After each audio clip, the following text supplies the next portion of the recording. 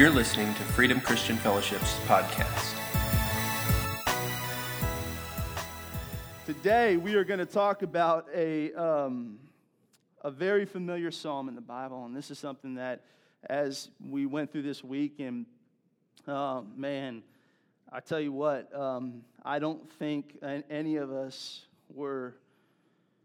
did not deal with some level of anxiety this week.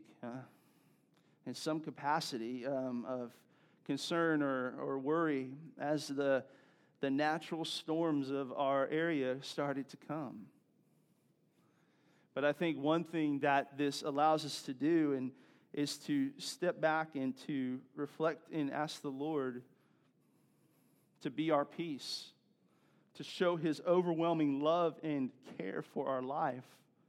And so what I want to do today is I just want us to take a close look and a reminder that has times of reflection and response built into this message for us to really know and let the Holy Spirit speak to us about the magnitude of the love and the care that God has for us. And so we're going to look at Psalm 23. I'm sure there's a few of us here today that could quote this off the top of their head, but today what I want to do is I want us to go through this line by line, and I want to show you something about how much God cares for us and what a reflection of His love this type of care that He gives is. So let's read this, Psalm 23 together. It says, "The Lord is my shepherd, I lack nothing. He makes me lie down in green pastures. He leads me beside quiet waters. He refreshes my soul. He guides me along the right paths for His name's sake. Even though I walk through the darkest valley, I will fear no evil, for You are with me. Your rod and Your staff, they comfort me. You prepare a table before me in the presence of mine enemies. You anoint my head with oil, my cup overflows. Surely Your goodness and love will follow me all the days of my life, and I will dwell in the house of the Lord forever." A lot of times we hear this quoted at funeral services that we maybe have been to, and it's a prayer often that we see and read during those times. But there's so much more to this psalm as we really choose to look at it and see it through the lens of God's compassion for us. To give a little bit of context on this was written by David, the king of Israel, before he had taken the position, the rightful position of king of Israel. And he was at a time fleeing for his life from Saul. And this was a time where when we look back in the Scripture and we see the Psalms and the writings of David during this time, you hear this back and forth, this pressure on his life, this duality on his life where he writes, and sometimes he sees the overwhelming care of God, but sometimes it's as if he writes as a broken man, as a man who's all alone. And I love this about the Scripture because to me, I think this is honest and it's authentic and it's real. And it also gives us a place where we can trust. We can trust this. We can trust the Scripture because David was not a perfect man. Not only was he not perfect in his lifestyle and his decisions and his actions, but he also wavered at times in his heart. He fought these battles that oftentimes we fight when we feel the pressures of life overwhelming us.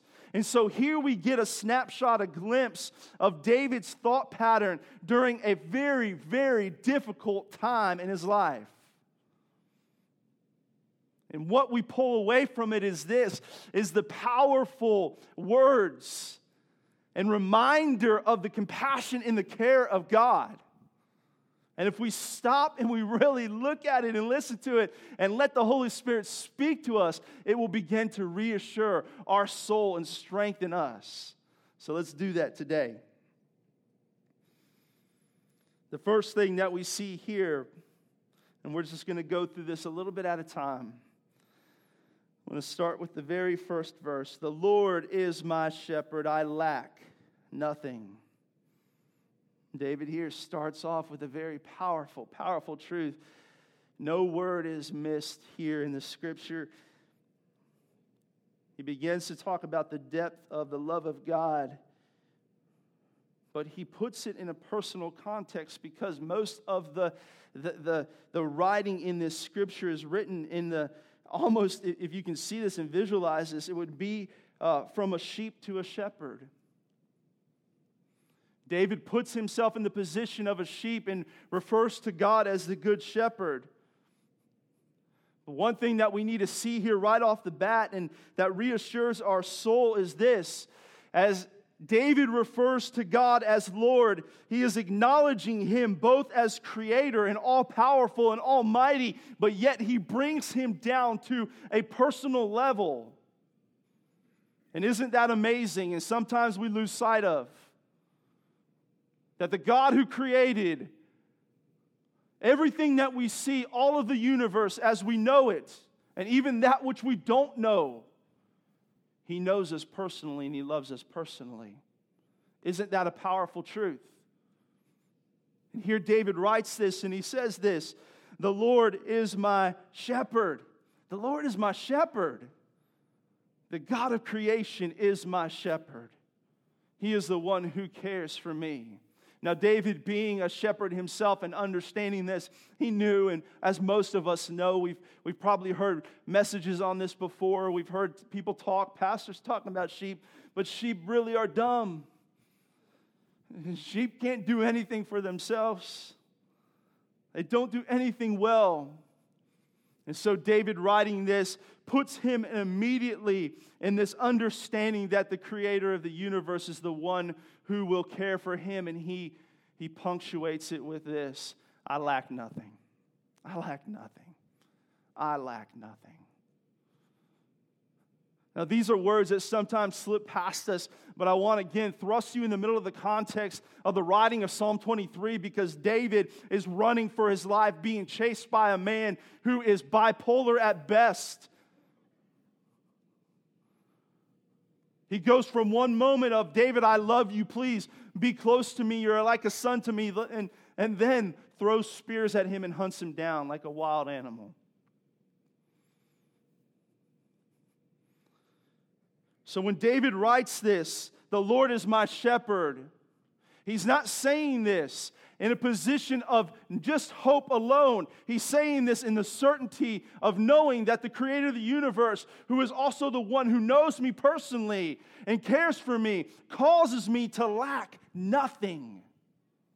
To lack nothing, even when I'm being chased and harassed by my enemy who's trying to kill me. Even when the storm waters rise up. Even when anxiety buffets against me. Even when I feel like everything is against me or my world is crumbling in. The Lord is my shepherd. I lack nothing. His care is complete.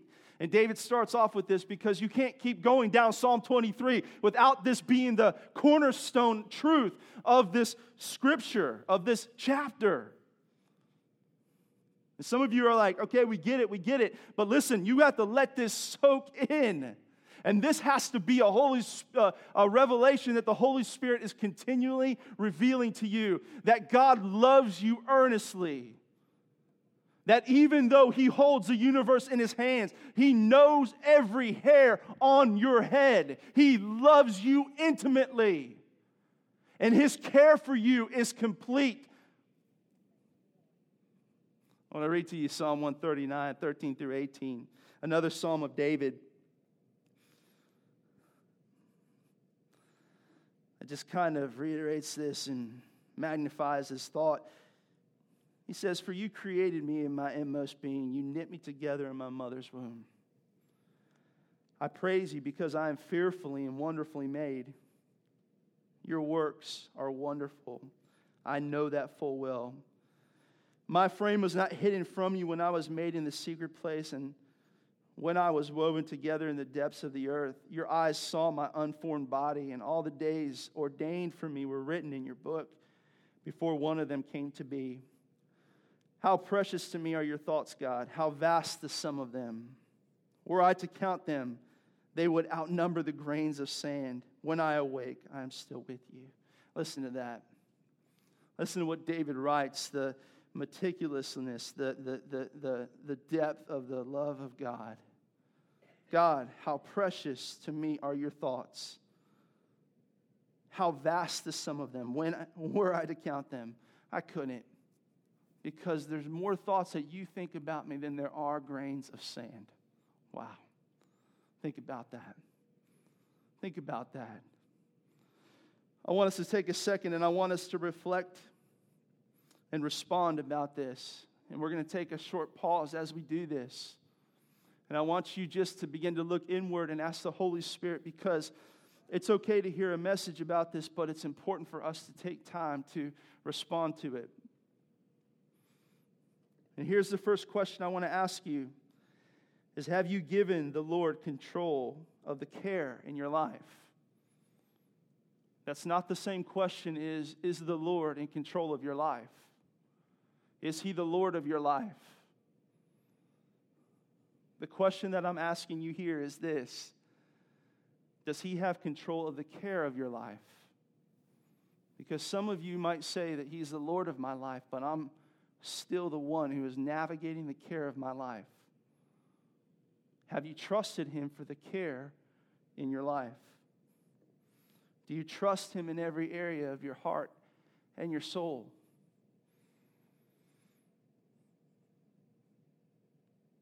Let's take a moment to let the Holy Spirit speak to us. And if there is something that is lacking in this area, let's allow Him to take control, to show us His love and His care.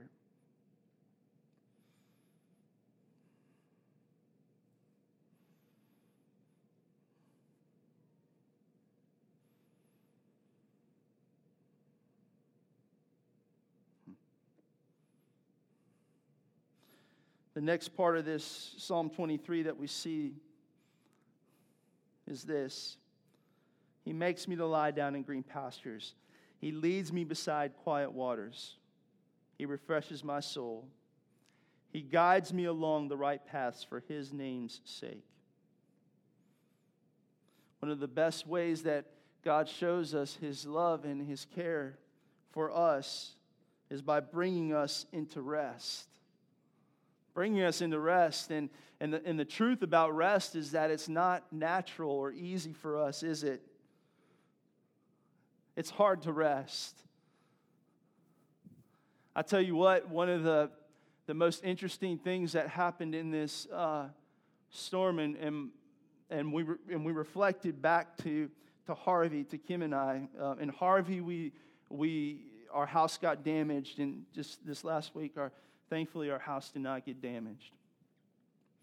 And the kids got 2 days off of school. Some of you parents are like, oh. But we realized that our kids needed some time off and that we needed to be close as a family. And what we did is we spent that time slowly starting to kind of reconnect, because everything got shut down. Everything stopped. And so we made gumbo, and we played cards, and we watched TV together. My son broke out the washer boards in my living room. They were throwing washers in my living room. And Kim and I were talking one night. We're like, this is really something we didn't expect, but God was good to us in this situation, that He caused us to rest. And we started thinking about Harvey. And as just anxious and nuts as that was, we saw the goodness of God, because our life got really small.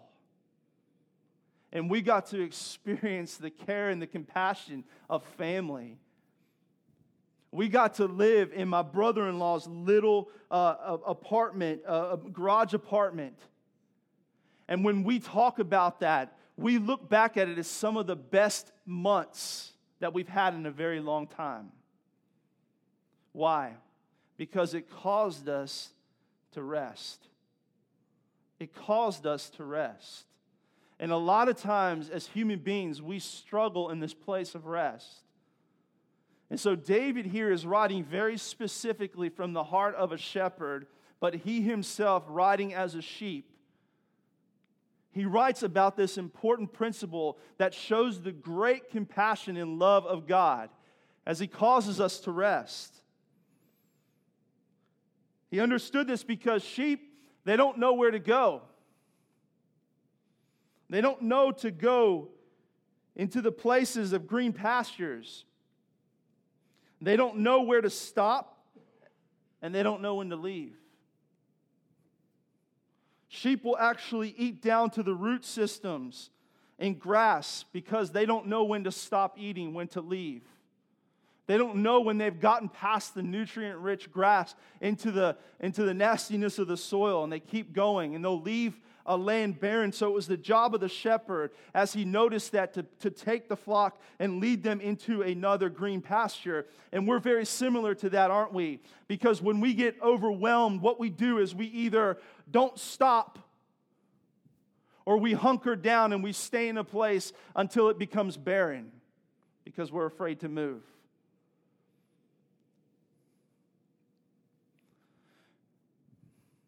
The other thing about sheep that's a little interesting is this, and this is why David writes this, that he leads me beside quiet waters, is because sheep, they freak out when they're by moving water.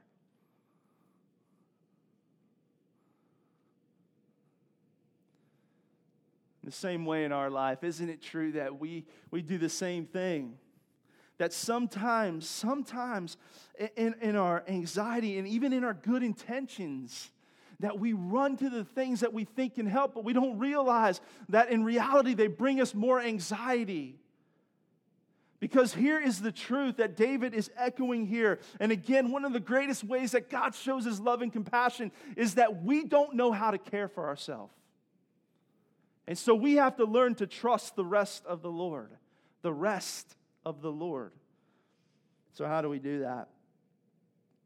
I think David gives us a little batting order, if I could, and something for maybe us to contemplate. A little bit of an action plan is this. Is the first thing that we have to do is we have to stop the motion of life. When things are overwhelming in our life, we have to stop the motion of life. Parents, when your family feels like it's starting to go off the rails, you have to stop the motion of life. I'll be real honest with you right now. Kim and I have that conversation almost every other day with our children. Maybe it's because school started back up, and dance started back up, and band started back up, and this has started back up, and that started back up. And we stop and we say, listen, is this too much? Is the motion of life too much? And sometimes we think that we can't stop the motion of life because we're going to hurt something. But in reality, again, what this scripture, if we choose to listen to the Holy Spirit, tells us is this, is that we all need to stop sometimes. And so we need the Holy Spirit's help to stop the motion of life. We need His wisdom. We need His grace. We need His understanding to know which things to do and what things to stop. Husbands and wives, parents, you need the wisdom of God to know what things you can take on and what things you simply can't handle. Because if you think it's difficult in your life to maybe do that, think about David. Think about somebody who's constantly having to run, to flee for his very life, to get into this reality to say, in order for me to feel the rest of God, I've got to find a place to stop. I have to stop running. The next thing that he talks about is this, is that we have to stop the motion of our thoughts. We have to stop the motion of our thoughts. He leads me beside quiet waters. He refreshes my soul. And sometimes stopping the motion of our thoughts is harder than stopping the motion of our life. But I want to give you a couple of things to think about here, especially if you feel like the kind of the storms of life are hitting you, is this. It's the first thing that you need to do in order to stop the motion of your thoughts, is to be able to put them under two different categories. Is this something that the Lord is saying, or is this something that the Lord isn't saying? If you can start there, then you've got half the battle won. Because if it's something the Lord is saying, then you listen to it. If it's something that the Lord's not saying, then you have to look and say, is this something that is bringing life, or is this something that is bringing anxiety or tearing me down? Is this maybe a thought that I need to consider and I need to think of, I need to bring before the Lord? Or is this a thought I should not be thinking about that is tearing me down, that is causing me to be anxious, that is causing me to lose sleep, to feel condemnation? Because if it is one of those things that is bringing anxiety or you're losing sleep, is that you need to X out of it. You need to dismiss it. You need to put it under the authority of the cross. You need to speak and call it what it is. That is not a thought I need to be thinking on. Because a lot of times, at least in my life, what I've experienced is this, as I spend the bulk of my time thinking about the wrong things. And there are times that I can be perfectly still in my flesh, but my mind is moving 1,000 miles an hour. And David here writes this and he says this, listen, it's not just about coming to the green pastures. It's not just about slowing down and stopping in the quiet waters, but I need to let the Holy Spirit, I need to let the presence of God still my thoughts. The next thing he says is this, is that he allows the refreshing of the Holy Spirit. Why is this important? Because obviously the next thing that we see is that he resets our plans. He guides us along the right paths. But in order to get back onto the right plans of God, we need to have the refreshing of the Holy Spirit. So think about this. Stop the motion in your life. Stop the motion in your thought life. Receive the refreshing of the Holy Spirit. Now, how do you receive the refreshing of the Holy Spirit? That you make time in the presence of God. Friends, it would be amazing that if every day, even at the beginning of the day or the start of your day, and at the close of your day, you just gave 5 minutes to the Lord, whether that's listening to a worship song or reading the Word, or if it's possible to have an encouraging conversation with your spouse, to do something that edifies your spirit, to edifies your soul, to think on the future plans, to think about the peace of God, to anchor yourself again in the promises of God, to anchor yourself in the truth of the love of God, the care of God, to spend time. If we would just give 5 minutes in this place, because the reality is this, is that the refreshing of the Holy Spirit does not come accidentally. We have to be intentional about it. We have to make time for it.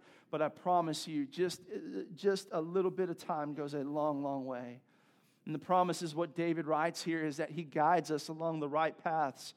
Here's what David is saying in a nutshell. I had to stop the motion because I was probably freaking out, going berserk. I had to stop, and then I had to stop my thoughts, and I had to receive again the plans of God, the love of God, the care of God, the compassion of God, so that I could get back on the right path. And I promise you that goes a long way. So just a couple of questions to reflect and respond on. Has the pace of your life outpaced you? Has the pace of your life outpaced you? What time are you giving to find the rest that the Lord gives? And our prayer should be this: Holy Spirit, help me to take time to rest and to know that you are the one that refreshes me.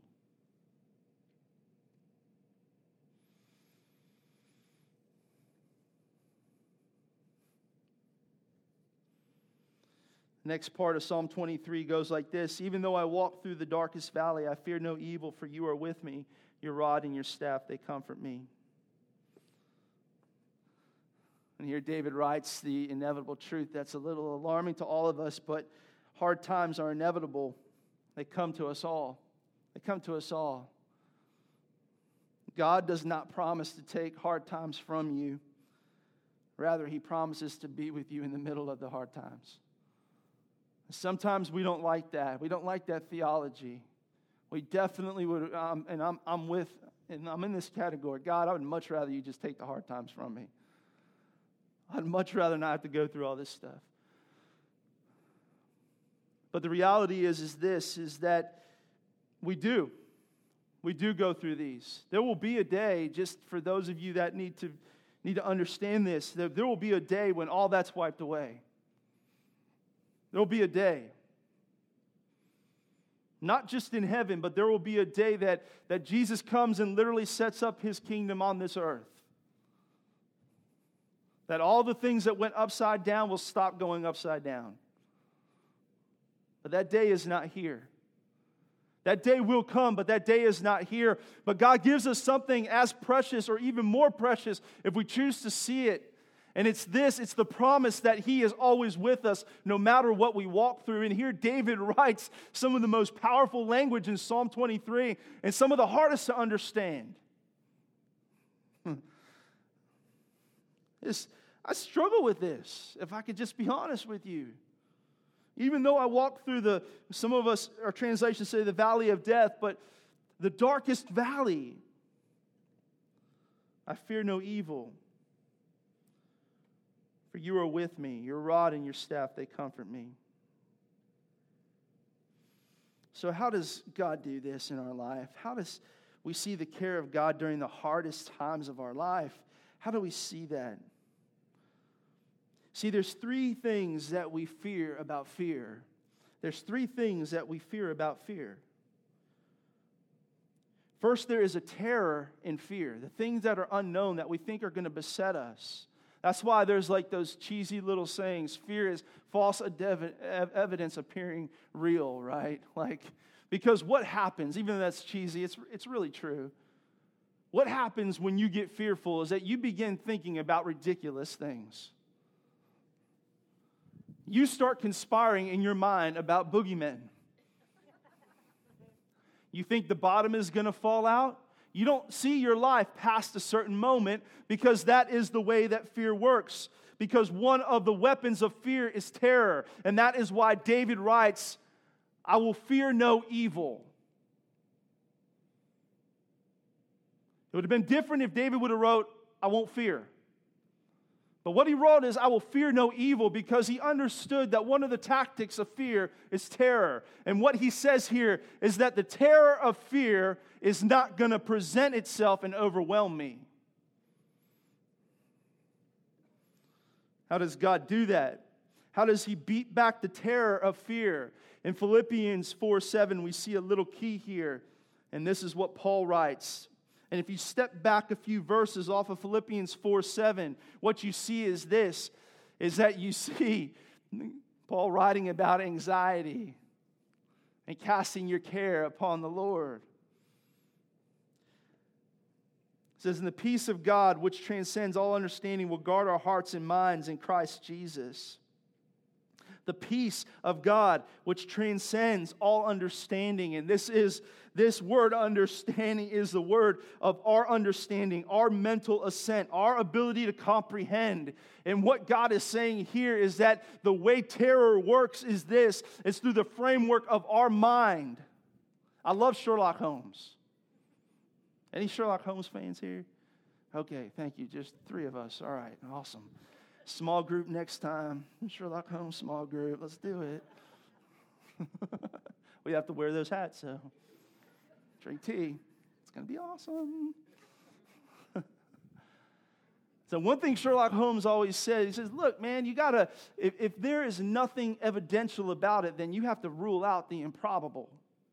Like you cannot create a boogeyman out of things that do not have evidence. And so when you read the stories of Sherlock Holmes, what you see inevitably are the characters in the storylines that they think that there is some ghastly, ghostly being that is causing murder and havoc. And in reality, it's always just somebody. And Sherlock Holmes, as that noble character, he rises up and he is not moved by terror and he stays strict to the evidence. And in the reality, this is how the Holy Spirit works in our life. And what we read here in Philippians 4:7, the peace of God transcends our understanding. Whoop. and guards our heart and our mind in Jesus Christ. So we put on the truth of Jesus, and as we let the Holy Spirit cloak us, that peace becomes our reality that we see through. Wait a second, there's not going to be anything that steals my joy. There's not going to be anything that if I stay anchored to Jesus Christ is going to steal my peace. There's not going to be anything that if I stay anchored to Jesus Christ is going to steal the promises that He's given me. All right. So this is what David writes about first. The next thing that we see as a tactic of how fear works is being alone. The other way that fear works is this, is that we're alone. If you've ever truly been terrified or a place of anxiety in your life, you understand that what happens is that you withdraw. And it's not just the terror of the unknown that hits you, but it's also this understanding that you're the only one that is going through this particular situation and that you are alone. And here David writes this, and he says this, I'll fear no evil, for you are with me. For you're with me. You're with me. You don't leave. You don't leave me. He never leaves us during the storms of life. I love, again, what Paul writes here in Romans 8:38. We talked about it last week, but it's a good reminder. He says this, for I'm convinced that neither death nor life, neither angels nor demons, neither the present nor the future, nor any powers, neither height nor depth, nor anything else and all of creation will be able to separate us from the love of God that is in Christ Jesus our Lord. Again, when we step back on this particular chapter in Romans 8, just a few verses, Paul tells us confidently that we are more than conquerors through Jesus Christ. What's Paul saying here? He says it doesn't matter what you walk through. He doesn't say that you don't walk through these times. No, it would be impossible for Paul to say that because Paul found himself in prison. Paul found himself beaten. Paul found himself shipwrecked. Paul even got bit by a snake. And then finally, Paul got beheaded. But yet Paul writes this. And what he's saying is this, in the midst of all these things, the highs, the lows, the depths, the persecutions, the troubles, all these things, the constant has been that you've always been with me. And when I say, God, that you're with me, what I'm saying is this, is that your love has always been present in my life. It has always resourced me, strengthened me, caused me to, by your grace, continue on. You're never alone. You're never alone. And the third thing is this. And David writes it here, and he says, your rod and your staff, they comfort me. Because the third arm of fear that tries to disable us, if terror is the first one and being alone is the second one, then the third one is our protection and our provision. Our protection and our provision. And that's why David writes this. Your rod and your staff, they comfort me. We know this, but the staff of the shepherd was used for two purposes, both to guide and to protect, to lead by the crook into the places, the sheep into the places of life, to keep them out of harm's way, to keep them from the cliff's edge, to bring them into the green pastures, the still waters. But the staff portion of it, the long part of it, was there to beat back any predator that was going to try to harm the sheep, to be able to defend to the best of the shepherd's ability. But in God, we have the good shepherd, don't we, in Jesus Christ? And what he says is this, is that he will always be our protection and our provision. He will always be our protection and our provision. Let's take a second to reflect and respond on this. Do we need peace? Do you need peace in your mind today? Do you need a reminder that even in the hardest moments of your life, God is near?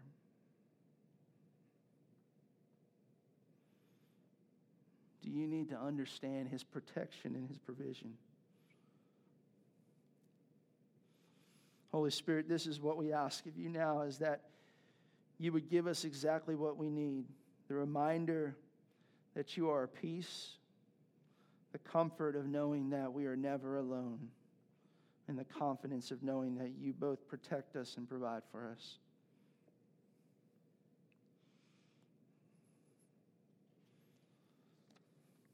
The last little bit is this. In Psalm 23, David writes, "You prepare a table before me in the presence of mine enemies, and you anoint my head with oil. My cup overflows." If the last little bit of passage was difficult, this is probably the hardest. And do we have any? Don't raise your hand. Well, you can if you want. Any anxious eaters out there? I'm not. I'm a guy, when anxiety hits, I lose weight. I'm like, food is not my friend. Some people, food is their friend when you get anxious. But here, David just writes something that is completely contradictory to the way we think. Like, hey, you want to go out for a very nice meal? Let's invite your enemies. It's going to be a great time. Doesn't make any sense. It doesn't make any sense. But David is writing something that brings out this highest place of, one of the highest places of understanding the magnitude of the care and the love of God. And this is so amazing if we really see it.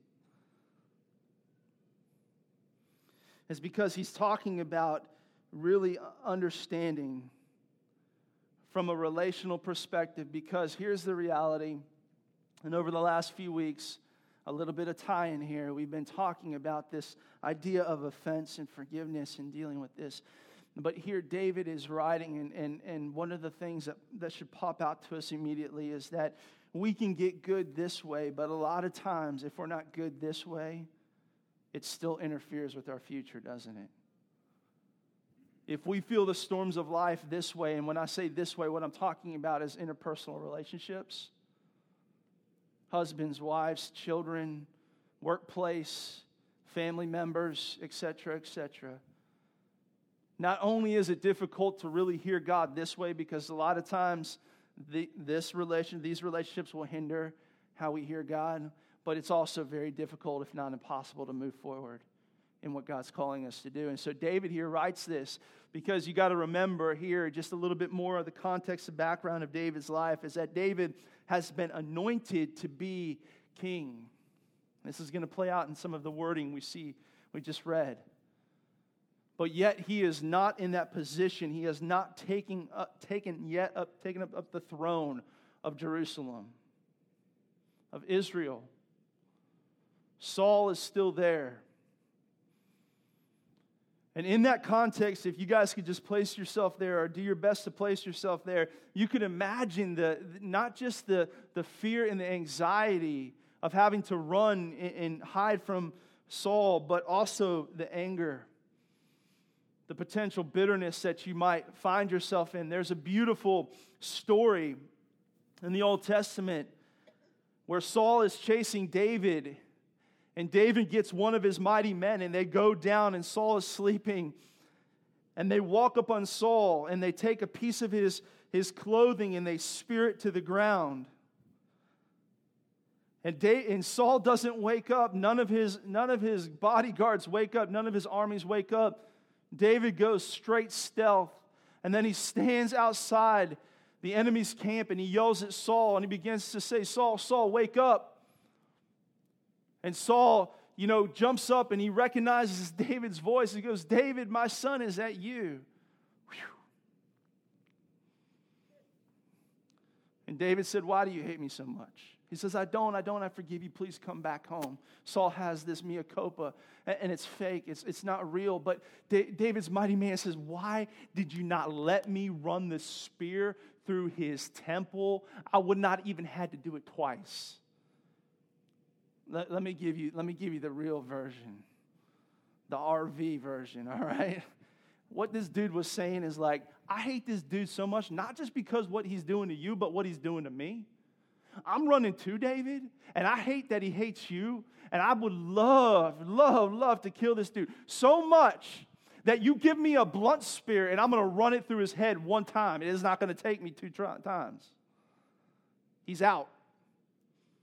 And David has to look at him and says, no, you're not going to hurt God's anointed. Stop. Whoop, whoop, whoop, whoop. Come on, y'all. For real. This dude tried to kill you. And yet David doesn't do it. Because he's protecting something here. And it's not just about relationships, but it's the acknowledgement of who the source of his future is. Uh-oh. Okay, so let's listen to this.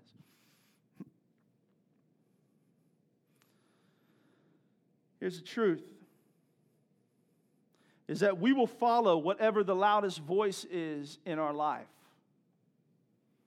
If you are fighting with an ex and that's all you see, that is what will guide your life. If you are fighting with a coworker or a spouse or a child, that is what will guide your life. If you are listening to condemnation, that is what will guide your life. So what does the Holy Spirit do? He helps us to regain perspective by becoming the biggest voice. That is why David writes in Psalm 23, you prepare a table in front of my enemies. How do you know that God's voice is the loudest voice, the one that is the source, the direction for your life? Sit down in the presence of your enemies and feast with the Lord. How do you know that your enemies don't have any pull on you? How do you know if your enemies don't control your future anymore? Sit down and dine in the presence of your enemies. And he uses this metaphor to bring out this powerful truth that has to be relevant in every one of us, has to be alive. And it's a mark of the compassion and the love of God is that he wants and invites us to allow the Holy Spirit to be the loudest voice in our life. The Holy Spirit has to be the loudest voice in our life. Because when the Holy Spirit is the loudest voice in our life, we regain the perspective of the Father.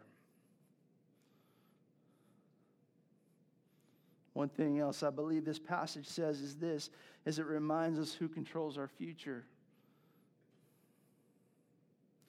David here writes, you anoint my head with oil.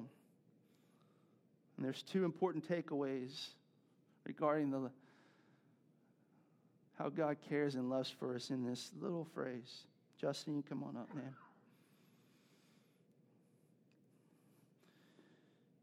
It was custom in the tradition of Israel, they held a high value on hospitality. A high value on hospitality. And one of the things that would happen when somebody would come into your house is that you would anoint their head with oil.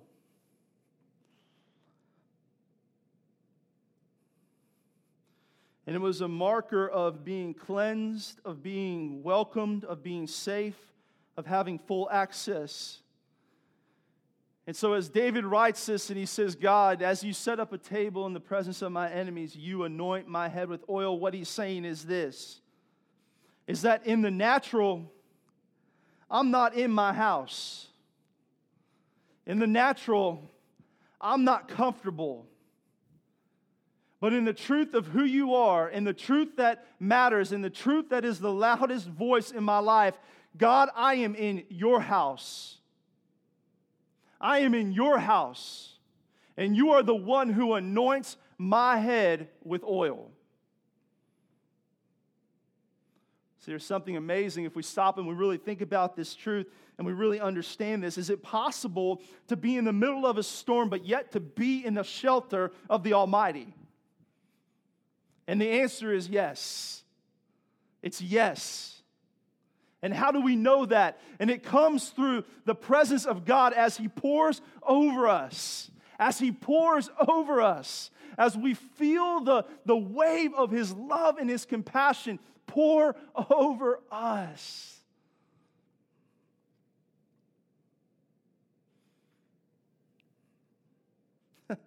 I'm getting a little bit excitable about this, but when I was reading this and preparing for this, immediately There's an old Under Armour commercial. All right? Some of y'all know where I'm going with this. And it's all these football players walking out, and they're like, we will protect this house. You know, like they're playing in their stadium, you know. Oh, come on. Do you guys not remember that commercial? Anybody? And they're like, we will protect this house. It's cheesy, it's goofy, it's macho. It's like all the things that are ridiculous about all that, right? But in the most real way, I can almost see God looking at us and saying, I will protect my house. I'm going to protect my house. You don't got to worry about what's raging around you. I'm going to protect my house. I'll anoint you and I'll prove it. I'll pour my love and my goodness and my peace and my future all over you. I'm going to protect my house. I'm going to protect my house. And this is what David writes, and he says, it's amazing, God, that in the presence of mine enemy, where I look, I can't go north, I can't go south, I can't go east, I can't go west without hitting a problem, without running into my enemies or danger, but yet you cause me to feast in your presence, and the way that you prove it would be just like in the natural. If I were to go into a house and the person who owned the house were to take oil and pour it over my head and say, you are safe, you are pure, you are good, you are covered here, you do the same thing. But the second thing that we see here that is significant, and it ties into your future, and it's the understanding of who your source is because this picture of anointing the head with oil is also a picture of the calling and the authority that David had as king.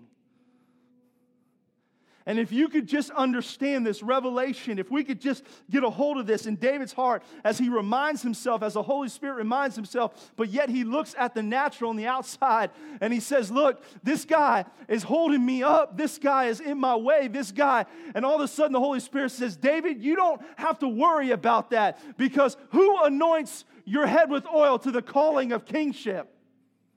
Is it Saul or is it me? Who found you? Jesse's son, when you weren't around? Who called the prophet out and told them to look in your dad's eyes and say, are there any more sons? David, I will always find you. I will always know you. And you don't hold your future in your hands. I do.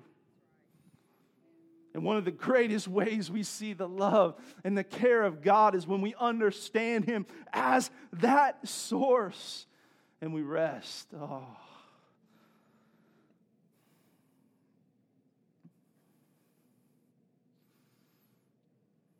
He bookends this little section here with this statement, my cup overflows.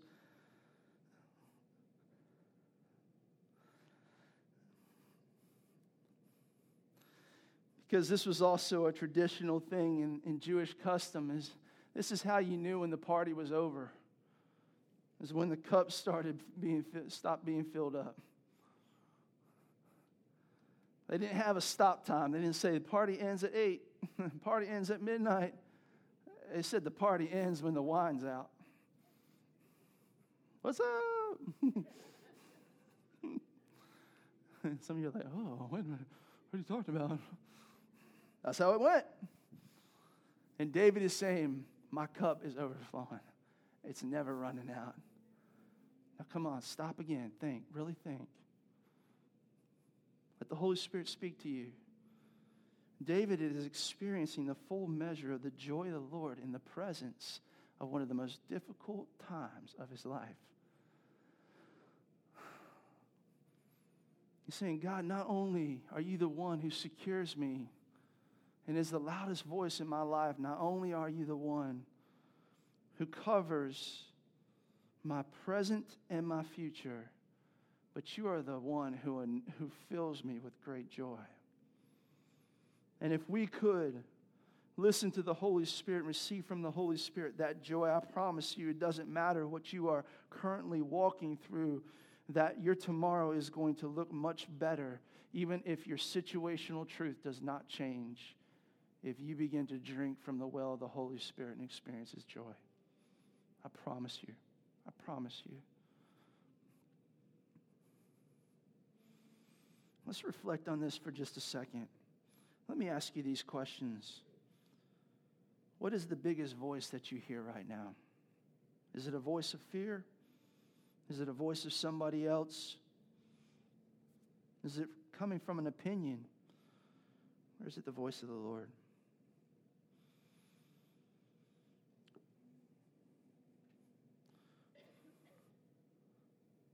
What am I trusting to control my future?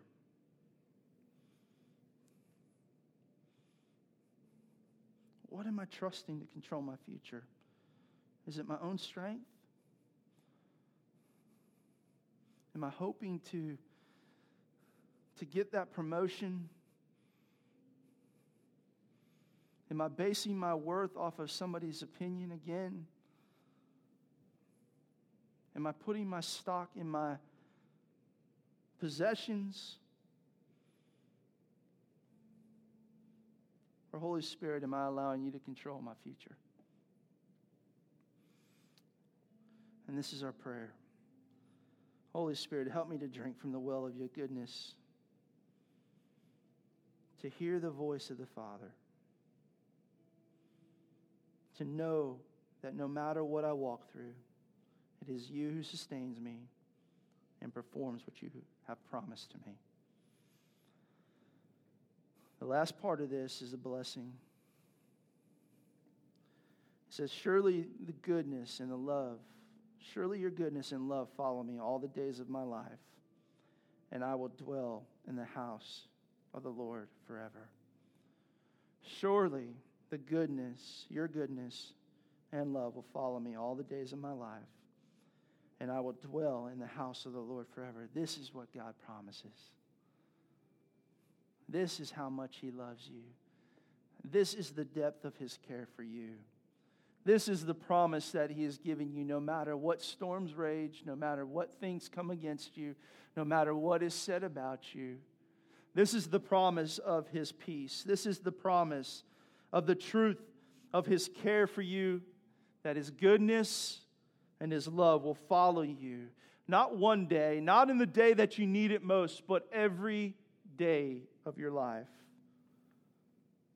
And that you are going to dwell in the house of the Lord forever. Amen. Would you stand to your feet? What I want us to do and how I want us to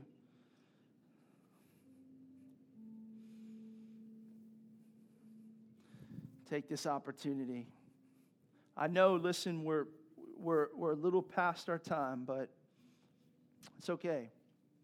I want the ushers to come prepare the tables.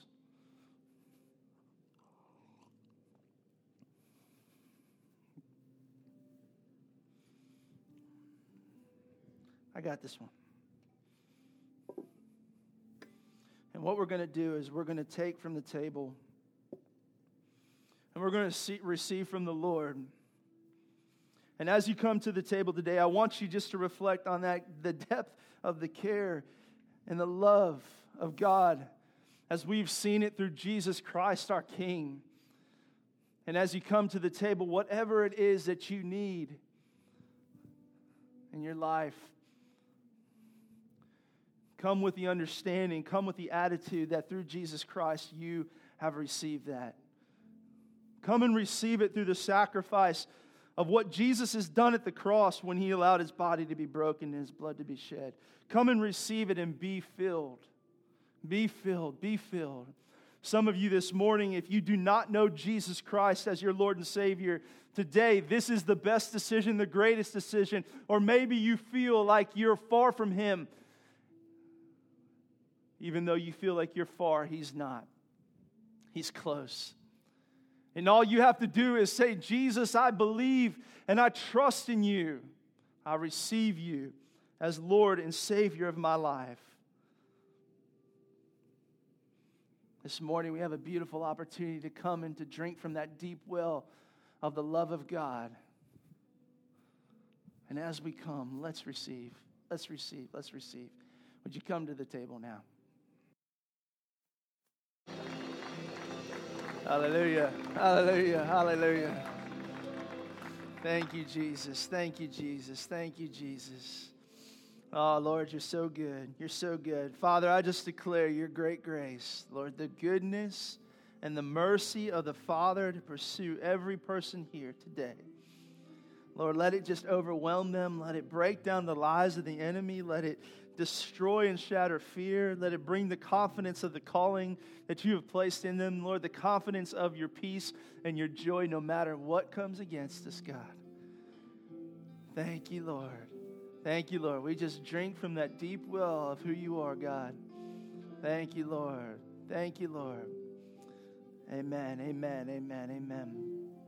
Before you go, if you need prayer this morning and you need somebody to join with you, if you're dealing with something, maybe you feel like one of those things that were mentioned today has got you and you just need somebody to join you in prayer, we'll be up here. There'll be some prayer folks up here that would love to pray with you. Don't leave if you need somebody to join with you in prayer. But if not, we love you so much. Have a great week.